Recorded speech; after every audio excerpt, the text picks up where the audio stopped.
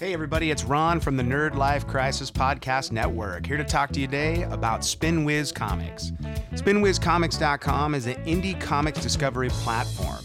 It's designed to help comic book readers find new content, with over 60 publishers and over 400 different comic titles to choose from, and growing every week. Most of the content right now is free to read, but there are options available to purchase PDFs and support creators you read the most. And right now, as part of the promotion, IB Comics is offering the first 4 issues of Grace, free to read. And for all you music fans out there, the first 28 pages of Legba's Juke Joint Volume 1. You can read all of these for free at spinwizcomics.com. So if you're a content creator out there, check it out. It's a no-hassle platform whose core goal is to help with awareness, to essentially take your comic book and put it out there for new readers. It's as easy as uploading a couple of PDFs, toss them into a Dropbox or Google, and within a day, your stuff will be online and available for purchase or for new readers to check out. spinwizcomics.com. Check it out today.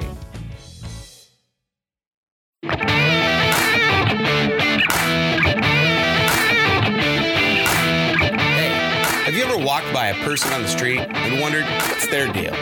Or been curious about what it's like to be a policeman or a musician or even just young? Well, welcome to My Life App, a podcast that delves into the comedic lives and experience of normal people and says, hey, tell me about your life.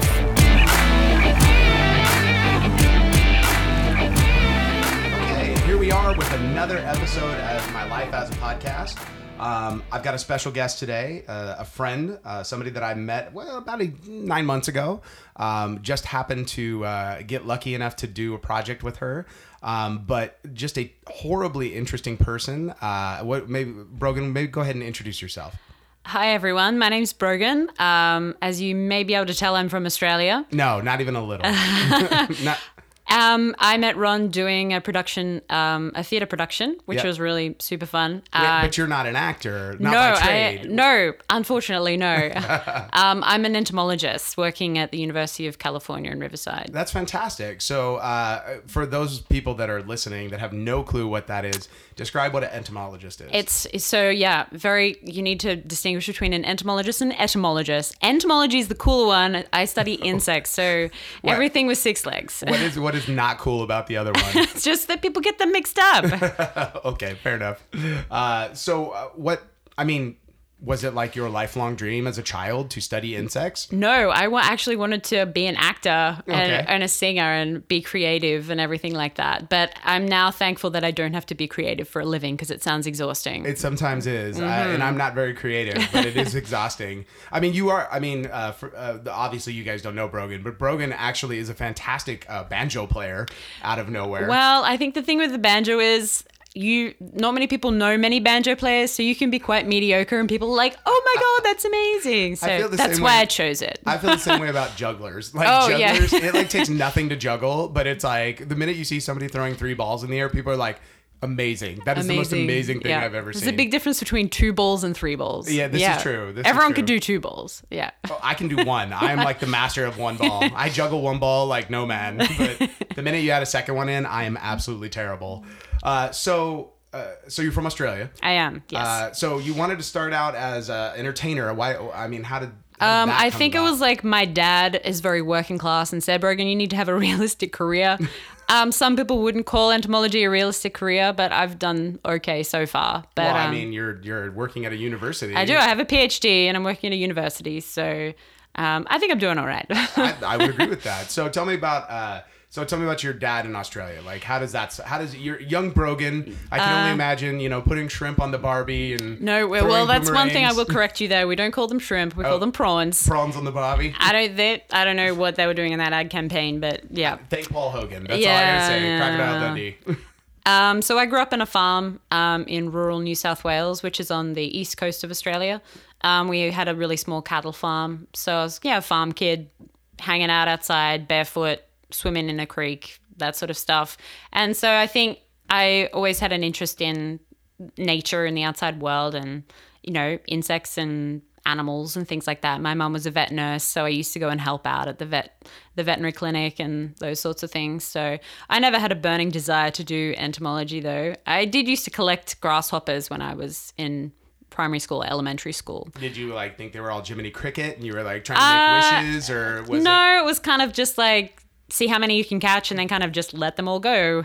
And like we call them slaters, pill bugs. I used to collect those as well. I'm sorry, a what? We call them slaters. A slater. Yeah. And that's like the little roly-polies, Yeah, right? yeah, those little, Little we pill call them bugs, yeah. slaters, yeah. They eat my strawberries every year. It's Oh, very frustrating. no. I'm a giant nerd. What can I say? I Yeah. love gardening. Like, Hey, I'm going to do a gardening podcast next. It'll be fantastic. Awesome. That sounds good. So young Brogan, Yeah. with her father, who is a working class man. So what did What did your father do? He worked in a factory. He Okay. was, had to leave school early, and kind of. He's one of those guys who's very intelligent, would have done really well if he'd gone to university. He could have done anything really. So it was always really cool. I'd get home from university in the vacation time and teach him what I'd learned. And he was always he was always really keen to hear about what I was doing and things like that. So your dad's got a doctorate of sorts on his own. Almost, too, right? yeah, he does. Yeah, he's always he's good at asking interesting questions, and he's a very intelligent man. Not book learning, but life. There's like a backhanded compliment. I don't Yeah, but if you're in Australia, you don't necessarily have the street smarts. Do you have like the Outback smarts? the Outback smarts, yeah, maybe. All right, fair enough. You could call it that. So your dad, he's a farmer type. Well, not really. Actually, he's British originally. Was he like one of the convicts that got shipped down to Very Australia? funny. No, okay. Is that a joke you get a lot from other folks? It absolutely is. No one can trust me. Yep. He was a 10-pound pom. So back in it's a somewhat dark days in Australia's history, we had a white Australia policy. So Right. It was a case of let's get British people to move here because they're white, essentially.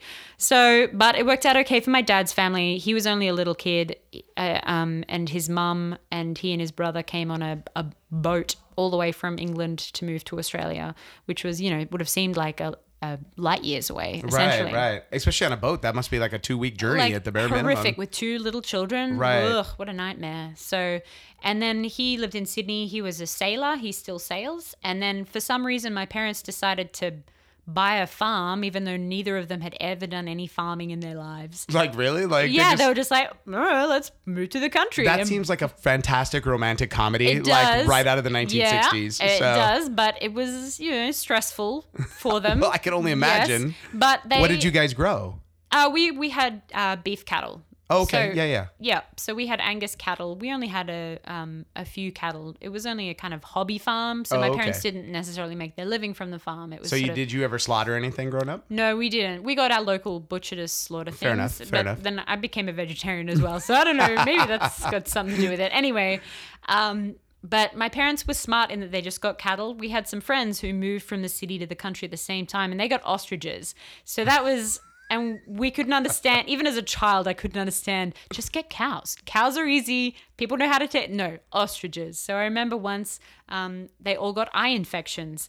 So we had to go and put sacks with holes in them over the ostriches' heads to put eye drops in their eyes. Like, it's insane. It looked like Jurassic Park. You have to have like these huge fences everywhere. Why? Okay, so like the sacks, could the ostriches see from the Yeah, sacks? it was kind of like you have a hole just so you can get the eye, Right. line it up with the eye. And they're ornery creatures too. They're like their they- eyes are bigger than their brain. They're not smart animals. So then I think when ostriches didn't work out, they went goats, they went worms. I can't Wait, I'm remember. sorry. They had a worm Cats. farm. They had a worm legit farm. worm farm. A legit worm farm. I mean, they probably were much easier to maintain than the ostriches than the were. ostriches, anything is compared to ostriches. And meanwhile, you're like, young Brogan's like, cows. Just get cows. What's wrong with cows? Exactly. So, did your dad is that all? Just then he became a farmer, and that was that, or Yeah, he worked. He's a very salt of the earth man. He worked in a factory doing shift work. So that's kind of, he worked really hard to make sure me and my sisters had a really good education and could have all these opportunities. So I'm really thankful to him that he worked really hard when we were young and really instilled in us a really good work ethic. Sure. And a kind of go for your dreams type attitude. Oh, what was his dream? I think his dream was maybe to be a sailor, and so he still loved to sail around the world, but Mum wouldn't have a bar of that. They recently went sailing on Sydney Harbour, which was very fun. cool. Yeah. Fun. and I think maybe being a carpenter or something like that. He's Okay. He's like a man of many traits over here. but he also used to do community radio.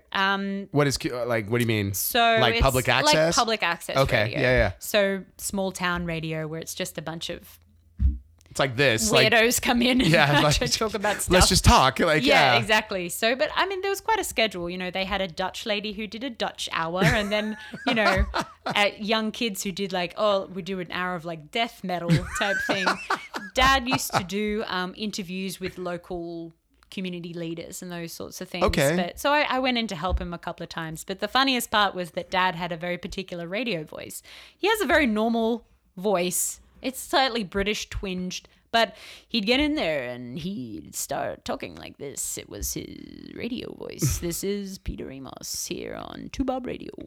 And we used to obviously tease him about it mercilessly. But, You should adopt a bit of that as well. oh, You do- well, maybe I could. no wonder you got interested in theater at a young age, right? Yeah. Well, my parents actually met in community theater, in a musical theater. So I think it's Really? in my blood. as Doing, well. I can only imagine, like, I think it was like MAME or something yeah, like that. it's because you're 30, so it'd have been Yeah. like the early 80s. 80s, Yeah.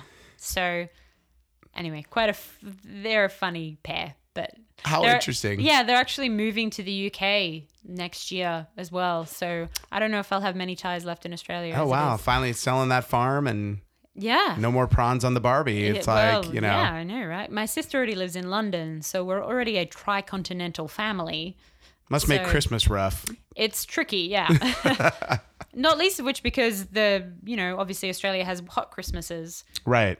which cold Christmas is still weird to me. So I mean, you're in California, so your Christmas wasn't that but- cold. But it's cold. Well, we actually went up to Calgary. So Oh, God, then it was very cold. freezing. Yes. Like 10 degrees cold. Oh, bad choice. Well, I don't know what it is in Fahrenheit, but it was minus 23 degrees Celsius when we Yep. arrived. No, I'm good.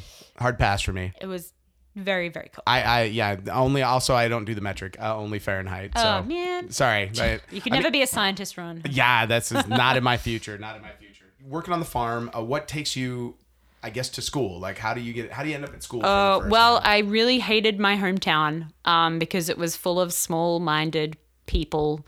So I knew I wanted to get out. There was a lot of, teenage pregnancy and things like that. So you lived in the backwoods of Australia there. Hicksville. Well, okay.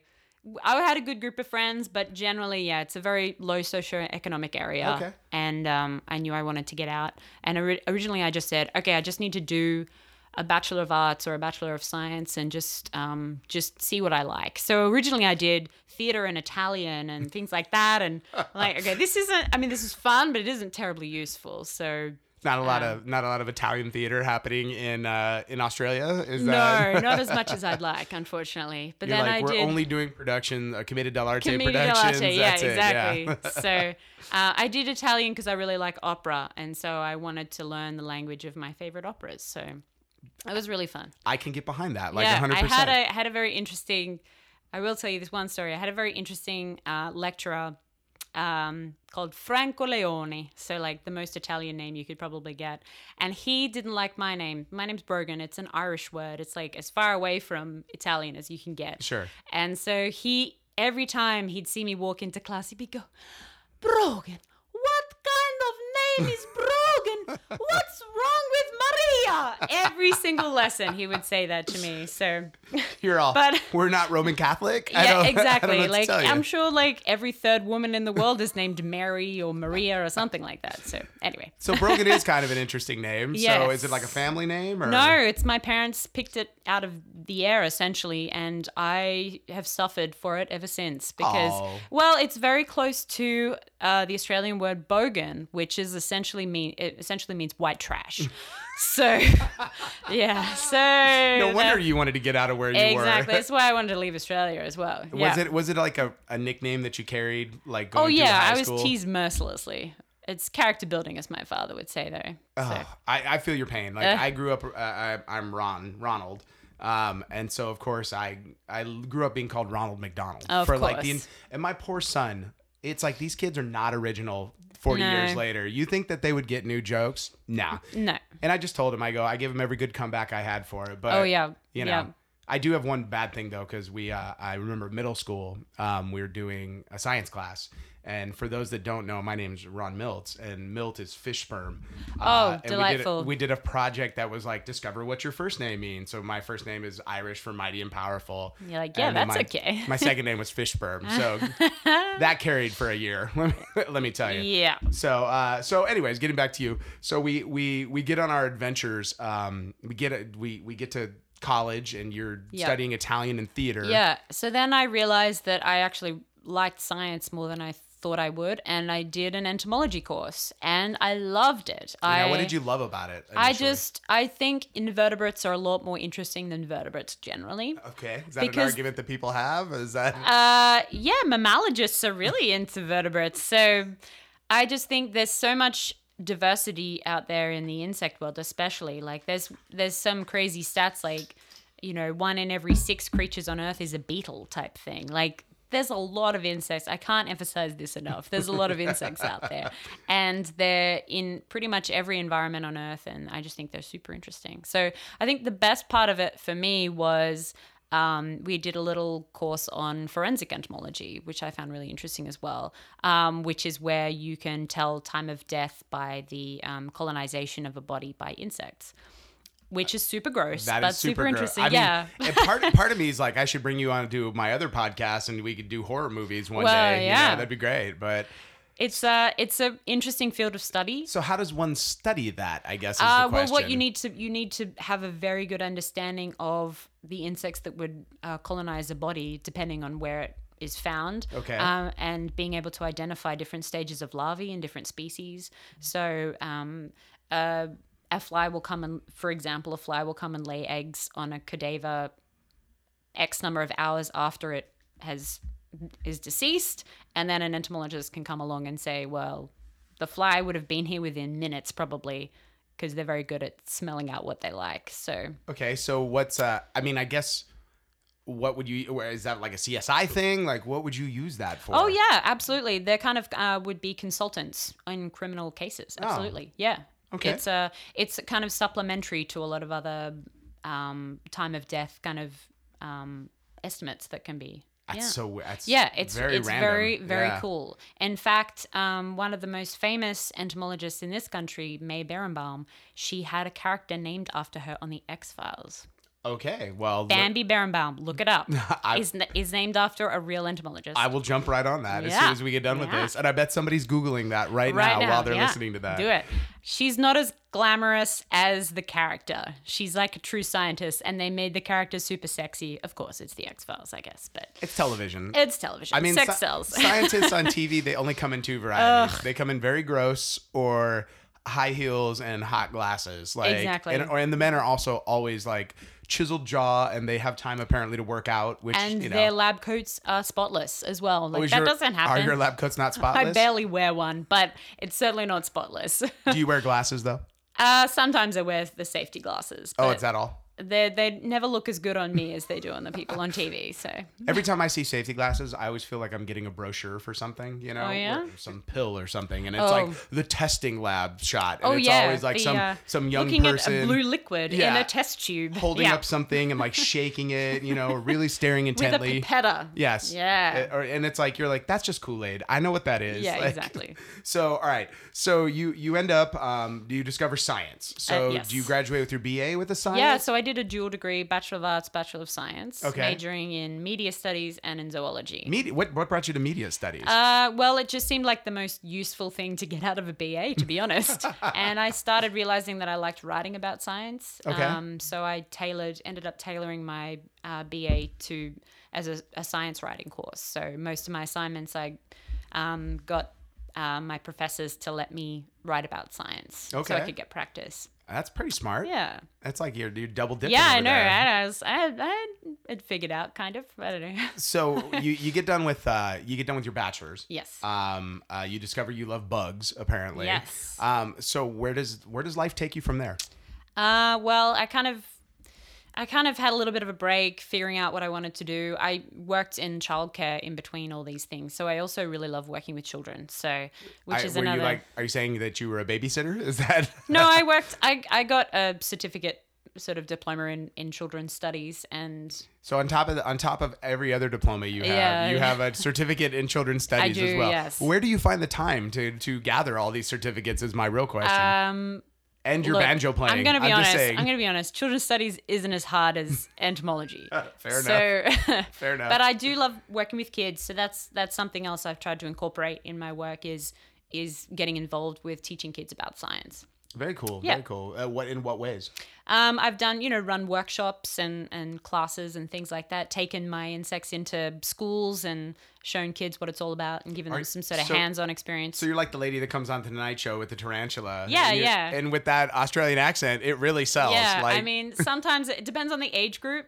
Young kids are super into it, but when you get to teenagers, they're not interested in anything. in these adventures with children, did you ever have anything go wrong? Like, you ever have like a tarantula escape or something fun like that? Well, no, but I did. Well, Sorry, my entire life is based off of Looney Tunes and the Home Alone movies, so yes, it's like I this is could- all my I sensed references. something like Honey, I Shrunk the Kids. Yeah, type exactly. thing. Yeah. So I did. I always assume when somebody comes in with the bug, it will escape. it will escape and then hilarity will ensue. crawl into an orifice. Yeah, So- well, I don't. I mean, that's a I had a bug crawl into my ear when I was a little girl. what? Yeah, a beetle crawled in right down to my eardrum and was scratching on my eardrum. I had to go to hospital to get it taken out.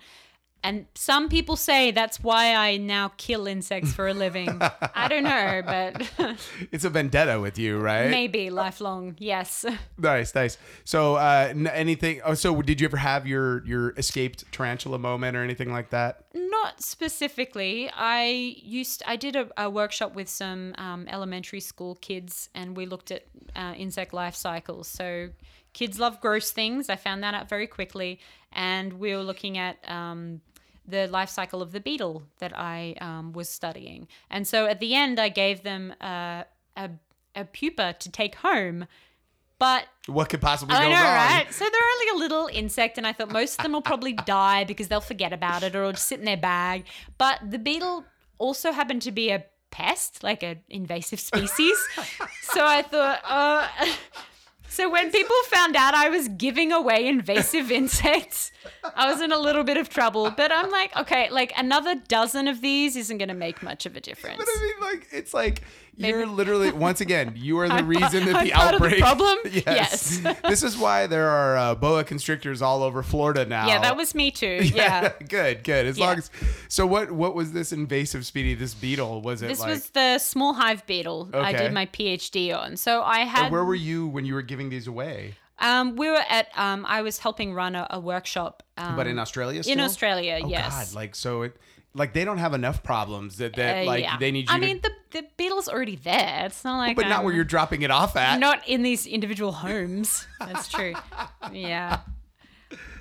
So on top of your love of children, so was there like a break in between graduate school and your bachelor's or? A little bit, and then I in Australia you don't necessarily have to do a master's to get into a PhD program. okay.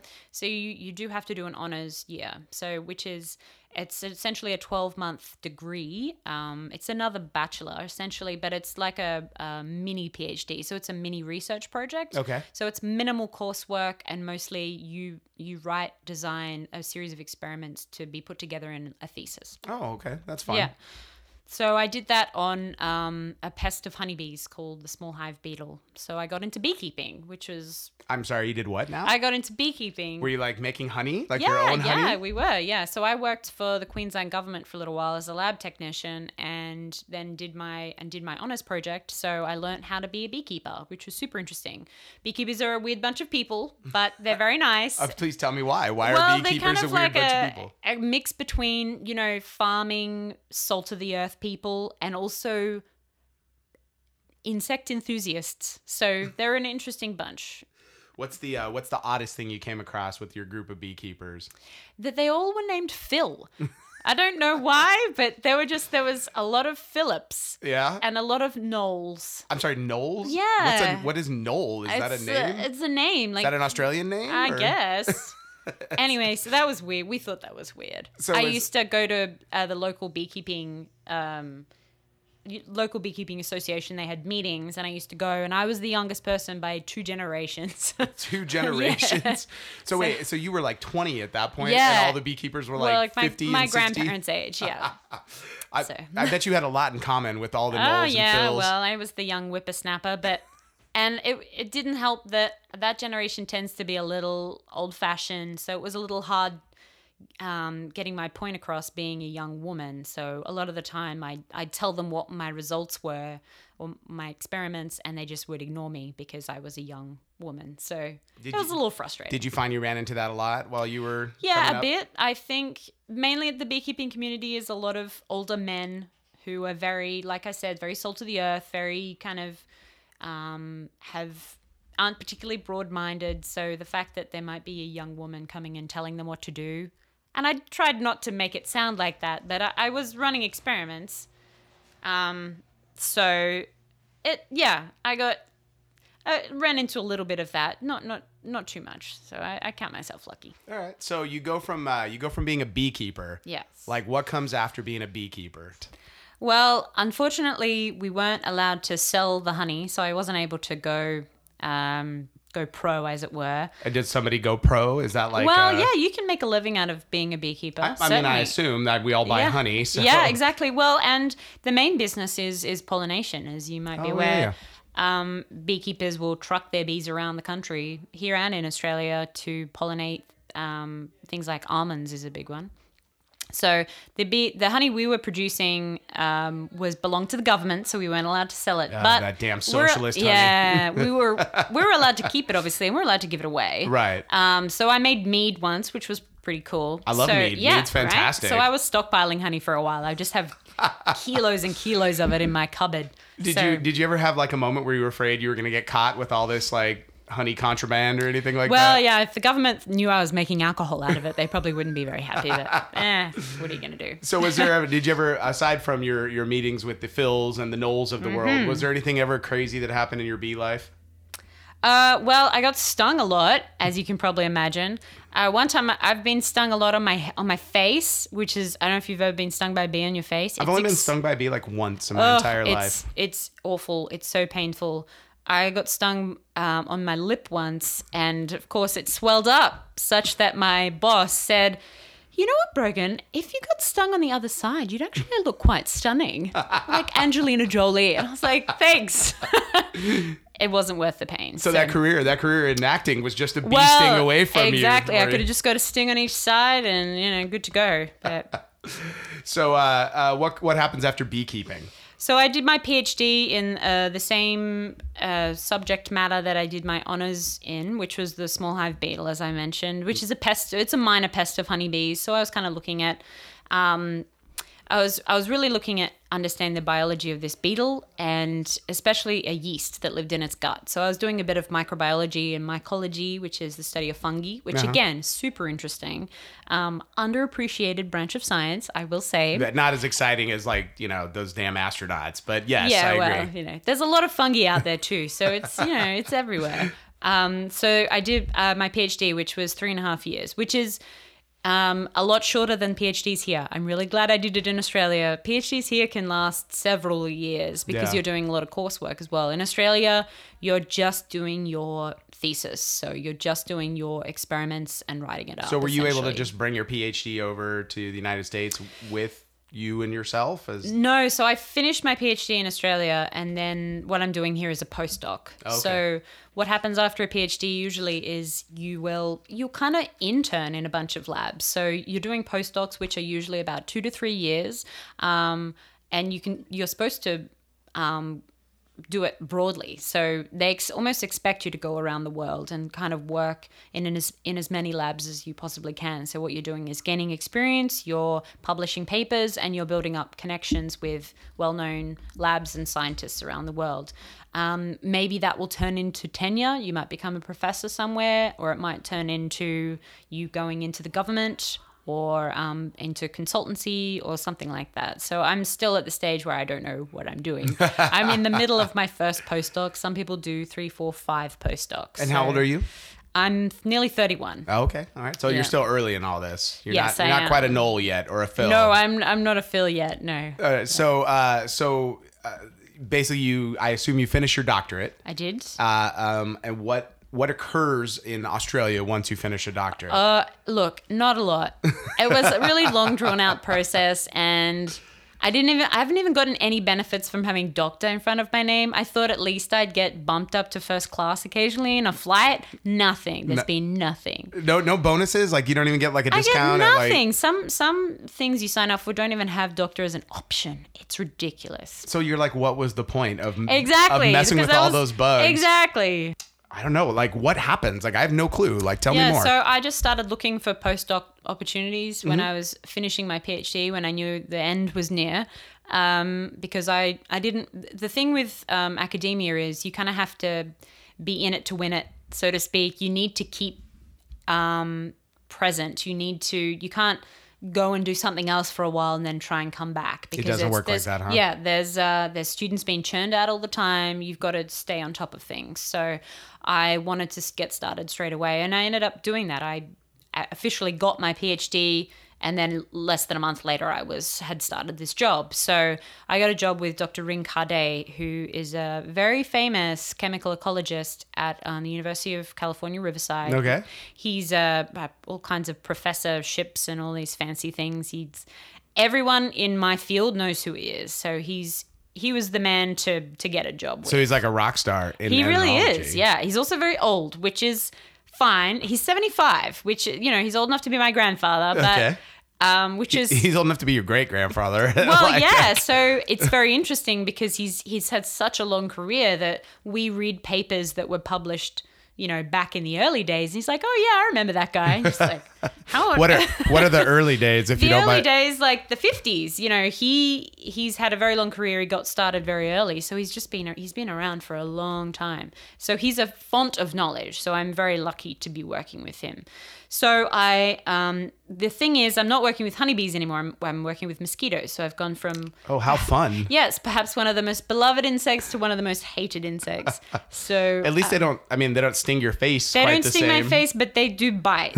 I think I'd still prefer mosquito bites to bee stings. though, So wait, so when you say you work with mosquitoes, do they get to bite? Because you need blood, obviously. Yeah, so a lot of labs just use, they'll buy in cow blood or other types or even artificial blood, mostly cow blood, but I am working in the field of chemical ecology. So what we work on is understanding the human host odor cues that mosquitoes are keying into. So I want my mosquitoes that I use, we have a lab colony that we rear, I want them to be really attuned to human odors. So that means I feed them on my leg. So I'm sorry, you do what now?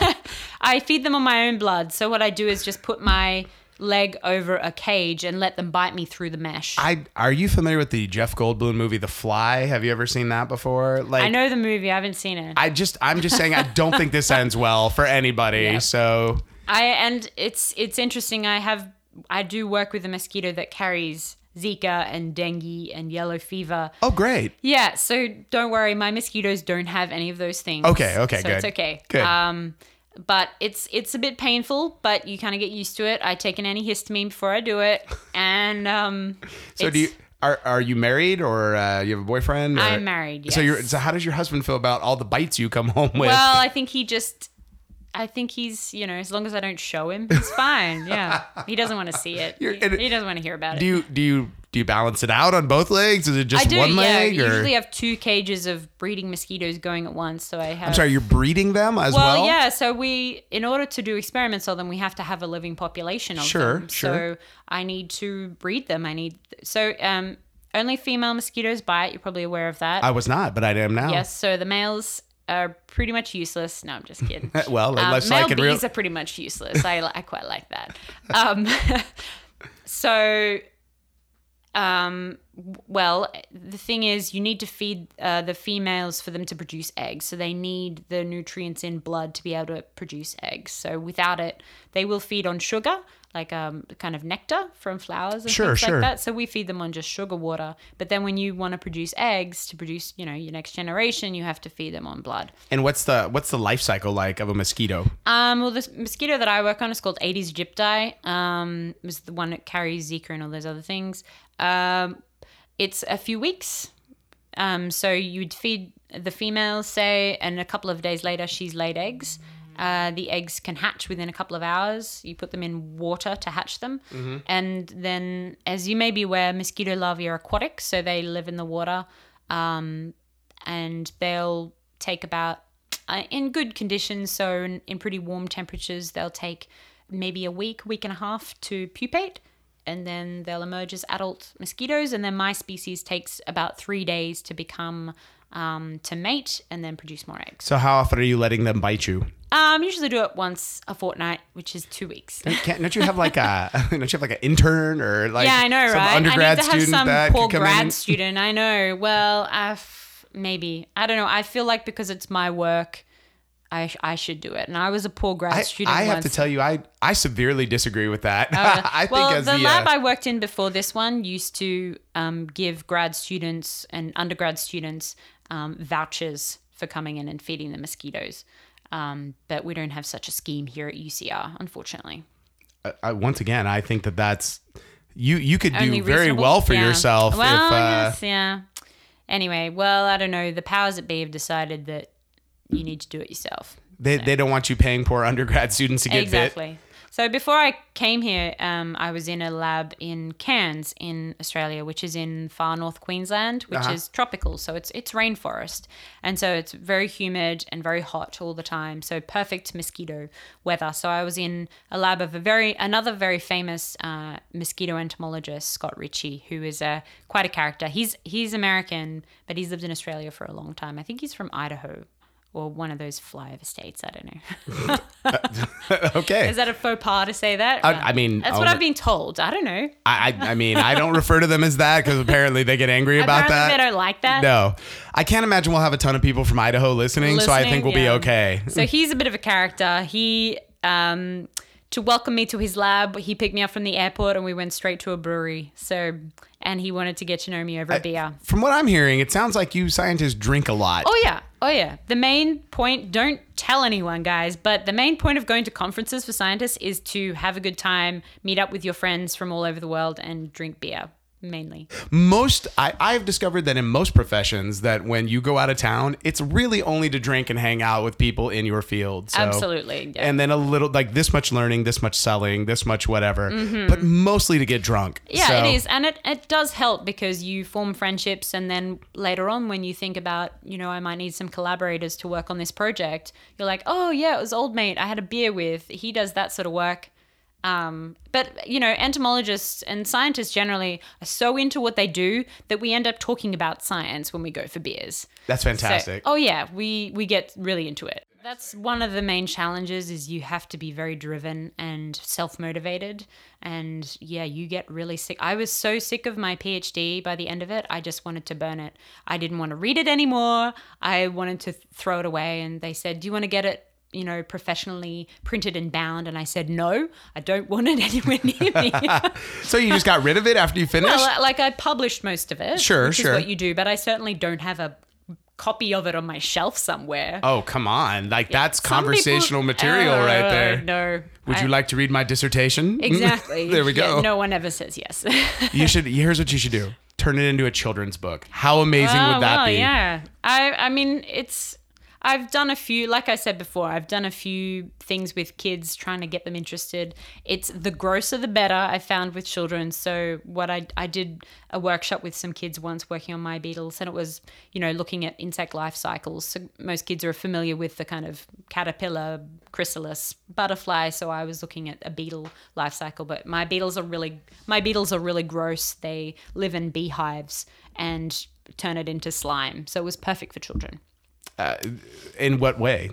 Well, it's really gross. It stinks and it's slime. If you had to describe the smell, what would you describe the smell it's as? like if you had fruit that had gone bad. Okay. Like rotting sweet rotting smell. Oh, yeah, that's the worst. It's delightful. It's like my mulch pile in the backyard. Yes. Yeah. Something like that. I go out there from time to time and I'm like, why am I doing this? This is the grossest thing imaginable. And then the stuff that grows But in it. you love gardening, and that's all part of it. So, You know what? I mean, yeah. you know anything about me, I am a snob in all ways. Well, I'm a nerd. okay. I'm a nerd that's Ron's a snob. heirloom tomatoes. There we go. So, Exactly. yeah. I have my own. We freeze them over and okay. we can them. Yes, I'm. Oh, wow. Okay. Absolutely. Gee. I have some great peaches that'll come in here, and I'll Yeah. give you some. People are very snobby about honey too, but I was always just like, I don't know, You're kind too of- busy making me eat. What do you? Well, yeah, exactly. I'm like, let's get it to the next stage, the alcoholic stage. I don't care. I don't really like honey that much. There's only so much honey you can eat, and when you're actually extracting the honey, sorry to jump around topics, but when you're actually extracting the honey, you get a lot on you, so you end up just like licking your fingers, or you eat it as you're extracting it. That And seems by the- very hygienic. Oh yeah, it's great. The thing about honey is that it doesn't go bad or anything like that, so it's fine. Wait, honey doesn't go bad? Honey doesn't go bad. Not what Ever. what happens with the little crystal stuff on top though? That's just the sugars crystallizing. It's absolutely So you can fine. eat that still? Absolutely. If I like reheat it, will it be fine? Or- Generally, you're not supposed to say put it in the microwave or something. Why not?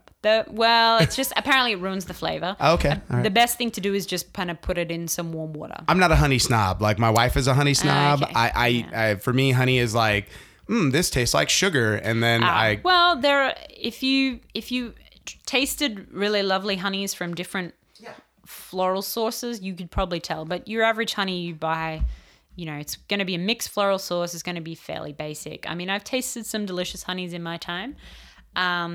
One particular is Australia has a few species of native colonial bees. So about 3 species that we actually collect honey from, and Indigenous Australians have been doing that for thousands of years. And it's a very, very interesting flavor. These bees are tiny. They're like the size of large ants. And they don't sting, but they do bite, I've been told. not fun. Yeah, so people keep them, and they actually use them to pollinate macadamias in Australia. So, Really? Yeah, they're actually really useful for macadamias are native to Australia, and they're obviously they've evolved together, so they're really great for pollinating macadamias. It's a really interesting honey. It's it kind of has to me, it tastes like kind of candy. It has that kind of artificial sweetener kind of flavor. Really? It's very interesting. And what's it called? This type of honey? Oh, it's just native bee honey. Yeah. So, Okay. It's not. There's not a huge, commercial market for it. But if you ever get a chance, I would suggest trying it. Is it something I could buy in the United States? Or You know what? I don't know. Maybe not. I mean, I guess I could Google it. You can Google it. So A lot of people have it on you could have it with like a camembert cheese or something like that, like a little sweetness with your cheese or whatever. I love it. That's great. Yeah. So, all right. So you get your doctorate. Sorry, back to mosquitoes. Yep. Okay. So you get your doctorate. So what does one do now that you have a PhD in entomology? Like, obviously you do your research, but is that all you do for now until the end of time, or? Yeah, pretty much. I mean, it depends what you personally are interested in.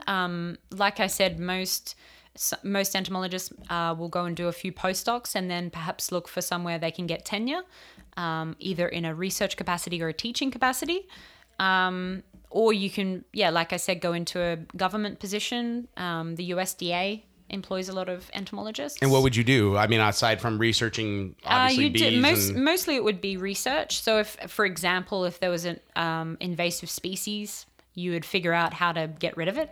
For one thing. Like we have citrus on my property, and I have people from the entomology department every year come by, absolutely, and looking at my citrus trees because we have some sort of fly that's trying to kill my citrus trees. So absolutely, yeah. Citrus have a lot of pests. So, yes, they do. Yes, they're a pain in the ass. They are wonderful, but yes. they're a bit of a pain in the butt. Mosquitoes are expanding. A lot of disease-carrying mosquitoes are expanding their range. For example, the mosquito that I work on was originally a tropical mosquito, and now it's here in practically the desert. So it's even in Coachella Valley, and it's in the majority of counties in California. Well, was there now. another mosquito that we had before that invasive species came in, or? No, you've got a few mosquitoes Culex mosquitoes, which are kind of like marsh mosquitoes and those sorts of things, but they carry a couple of different viruses. But the one that most people are concerned about is the one I work on is Aedes aegypti, because dengue is a huge problem in a lot of parts of the world, and Zika, obviously, the last few years has been a huge problem. You don't have any cases of Zika or dengue here in California yet, though, so... That's good, That's right? something to be thankful Well, thank for. you, Brogan. I appreciate that. Yeah, no worries. Like, all your work is really paying off. That's all me. So I think the other thing that entomologists might do if they work on mosquitoes or ticks is work in vector-borne diseases and work in epidemiology as well. So monitoring what disease-carrying insects you've got in your region, how you might control them, when you need to let people know that you need to start protecting yourselves. We've got X and Y. I was just at a conference recently in San Diego, which was the Mosquito and Vector Control Association of California. So it was all the vector control districts from all over California came together to talk about what they've got in their regions and what they're doing to mitigate it. So it was really interesting. So that's very applied entomology. So that's one end of the spectrum. Then there's very kind of basic science entomology, where you're understanding what proteins encode which genes and what those genes do. So it's very molecular. I'm not so much interested in that. I'm more interested in the kind of insect behavior and ecology and those sorts of things. So, if you don't mind me asking, like, as long as it doesn't spoil anything, as far as like, what are you, like, somewhere in the science field, somebody's going to grab this podcast and be like, I'm going to steal her idea. But what is it that, if you don't mind us asking, what are you working on right now? Like, what are you trying to prove? Yeah, well, there's actually been some interesting stuff's come out of our lab quite recently. Another postdoc who's unfortunately just left to go to a private company, to work for a private company, has discovered a couple of compounds that induce landing in mosquitoes. So most people are aware that mosquitoes are attracted to human skin odors and carbon dioxide that we exhale. Mm-hmm. So, but why are some people more attractive than others is like the big question. And I will say this now, the whole blood type thing was debunked. There's nothing to do with blood types. The current thinking is that it's got to do with the microbiota on your skin, and so the bacteria specifically that are producing different compounds that are attractive to mosquitoes. That's interesting, because my wife is like, when we go camping, she is like eaten alive. Yeah. And I'll go and I'm like not bit at all. Absolutely. And so we're trying to get to the bottom of why that is. So there's been like several hundred compounds identified from human skin. You may not think you smell, but you smell. Oh, I know I smell.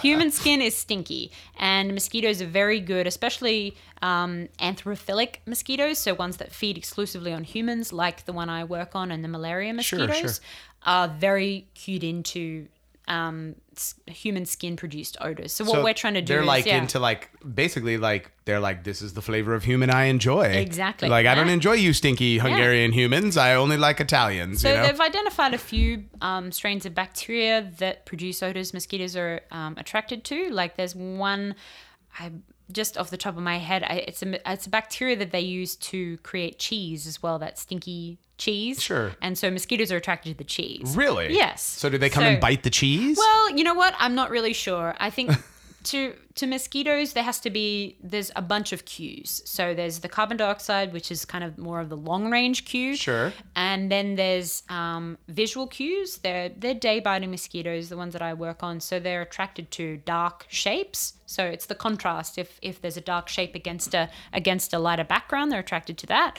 And they're also attracted to the skin odor cues and convection currents coming off your warm, moist skin as well. So what we're trying to do is see if we can target what are the actual skin odor cues that mosquitoes are using. They're not using all 700 or whatever that have been found to come off human skin. They're only going to be using a few. Did you say there were 700 odors? Oh, yeah. At least 700, 800. I've seen some estimates at 800. That's insane. Compounds that have been, they'll do an aeration of human skin and they get 800 compounds. That's amazing. Like I said, how would you isolate all of those different compounds? They use some very fancy equipment, gas chromatography, which is it's more chemistry than I know even. So it's essentially you're separating compounds into ions, and then anyway, I I don't know enough about it to give a really good explanation. Sure, but sure. There's a lot of really cool techniques that especially chemical ecologists use to identify and find out exactly what's going on, in human skin, and also working backwards from, all right, if we knock out a particular receptor in a mosquito's brain, what do they then not respond to? Oh, great. So you're creating zombie mosquitoes. Yeah. Fantastic. We do that too. Well, not me specifically, but another lab at UCR does that, yes. I'm just saying that, like, when it all happens, like when it finally ends because of, the coronavirus or whatever else kills us, I know who to blame about the zombie mosquitoes. The zombie mosquitoes, that's on me. Just me. Yeah. Brogan Amos, send all hate mail to. Yep. So what's like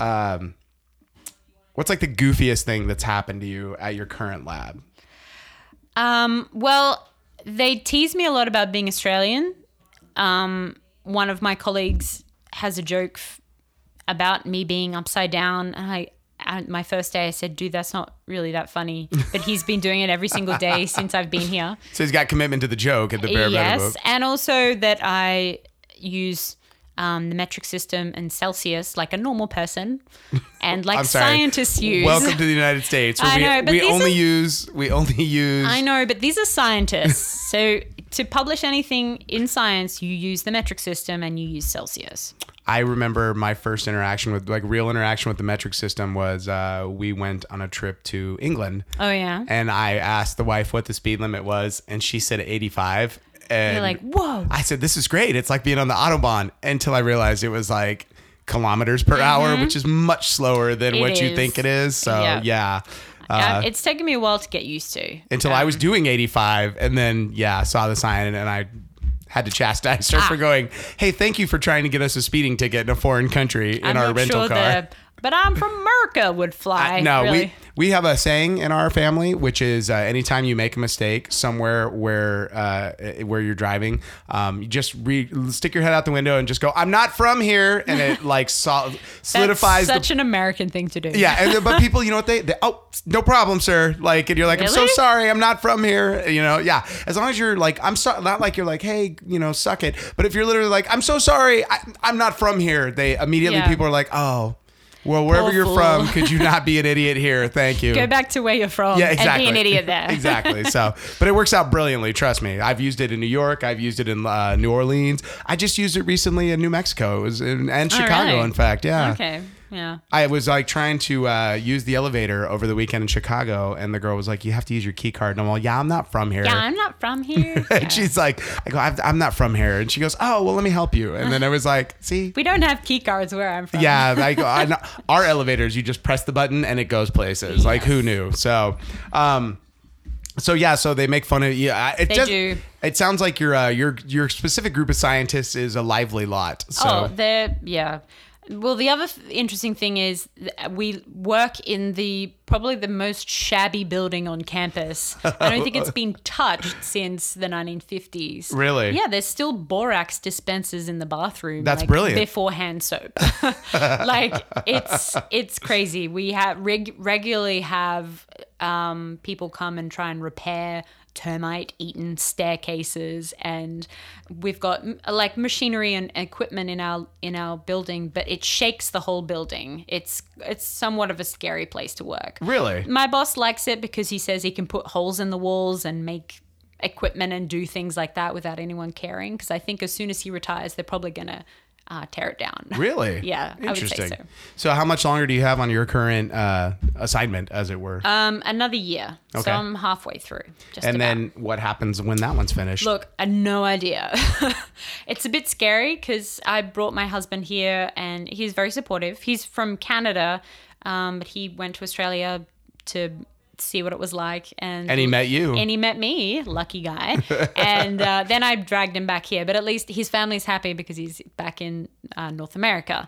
So I've got a few ideas. One of the professor I worked with in Cairns has recently accepted a position with the World Mosquito Program, who is, I think it's a non-for-profit. It's one of those worldwide programs that does community outreach and research and all these things. It's a huge organization. So they've got an office based in Panama City. So I was hoping to go bug him for a job. That would be amazing. Pardon the pun. I mean, South America is a blast. Yeah, so. I mean, what an amazing experience. Yeah. So do you feel like this is what the rest of your life is going to be? It's like just jumping from job to job. It's exhausting. I think this country especially is very hard to move to. There's a lot of hoops you have to jump through in terms of visas and then health insurance and no one. They didn't really do a great job of explaining it to us. So we were kind of on our own because coming from Australia and Canada, you don't have to worry about health insurance. And there's just a bunch of other stuff like Social Security and everything like that. And the DMV, like why are the lines so long at the DMV? I don't understand how you manage to do that. Like I just don't make an get appointment and go. It's not you just accept, like you take a book and like, hey, I'm going to read a lot of this book today. It's insane. Now you have your phone. You could just, I'm going to watch this entire season of... The DMV here in Riverside, one of them is like a black spot. There's no internet in there. Like, there's no service. There's not. It's insane.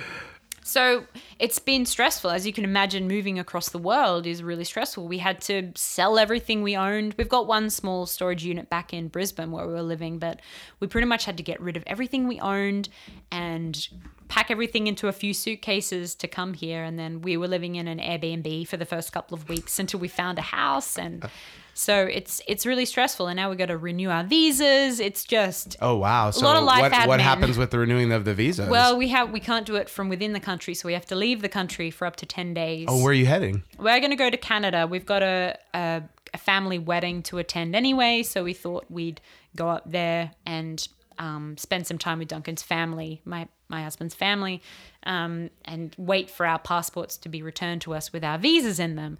But it's not ideal because the middle of summer is good mosquito weather. So I part of my work is also testing existing mosquito traps. So I have a greenhouse here at UCR and I release a bunch of mosquitoes and put a trap in there and see how well the trap works. Nice. So, and you can only do that when the weather's warm. So fair enough. I can't really afford to be on holidays in the middle of trapping season. I mean, on the bright side though, it is kind of warm here a lot. It's true. There's a long season. It's not okay. It's not like you're in the like the Northeast or the Midwest where you're like, we have 5 weeks to do this. Quickly like, now. You're like, I have from April until November. I have a long time. It's fine. That's, my husband's often said, what about moving to Canada? And I said, there's no mosquitoes. I mean, there are mosquitoes, but they're none of the disease-causing ones. So unfortunately, if I want to stay with mosquitoes, we'll be limited to living and working, near to the tropics. Nice. Which is nothing to be complaining about. I mean, that could be fantastic, right? Absolutely, yeah. Hopefully you end up in the Bahamas, Well, delightful, right? Yeah. I think that, I'm pretty much open to anything. My boss here seems to be pretty happy with what I've been doing, so hopefully I'll get a good letter of recommendation from him, and I've worked on a few publications, so I'm trying to make sure that, wherever I go next, I can make the most of it. Well, fantastic. Well, Brogan, thanks for coming on. Thanks for having me. I hope you enjoyed getting to sit down and tell us all about entomology. It's kind of weird talking about yourself, but entomology is super cool, so that's okay. Well, once again, thanks for letting us take a look into your life, and we'll talk to you again soon. All right, cheers. My Life As is recorded at In the Blue Studios and is a member of the Nerd Life Crisis Network. Contact the show at nerdlifecrisis@gmail.com, care of My Life As. Subscribe and download and listen on iTunes, Stitcher, Spotify, or wherever it is you get your podcast from. Music for My Life As is composed by Rodrigo Vicente and brought to you by hooksounds.com.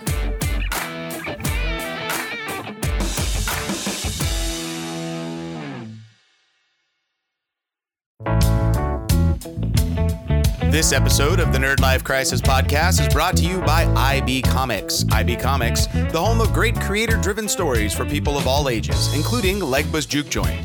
The first book of a 9-book series is available now and tells the story of American music from the blues to the present. The series examines the values of American society and for what we as people are willing to trade our soul. The book has been called Smart and Clever by Mark Waid of The Flash and Superman, and Raw, Honest, and Profoundly Human by Stephen Frank, the creator of Silver and the animator on The Iron Giant. The book is available now at www.ibcomics.com. IB Comics, the home of great stories.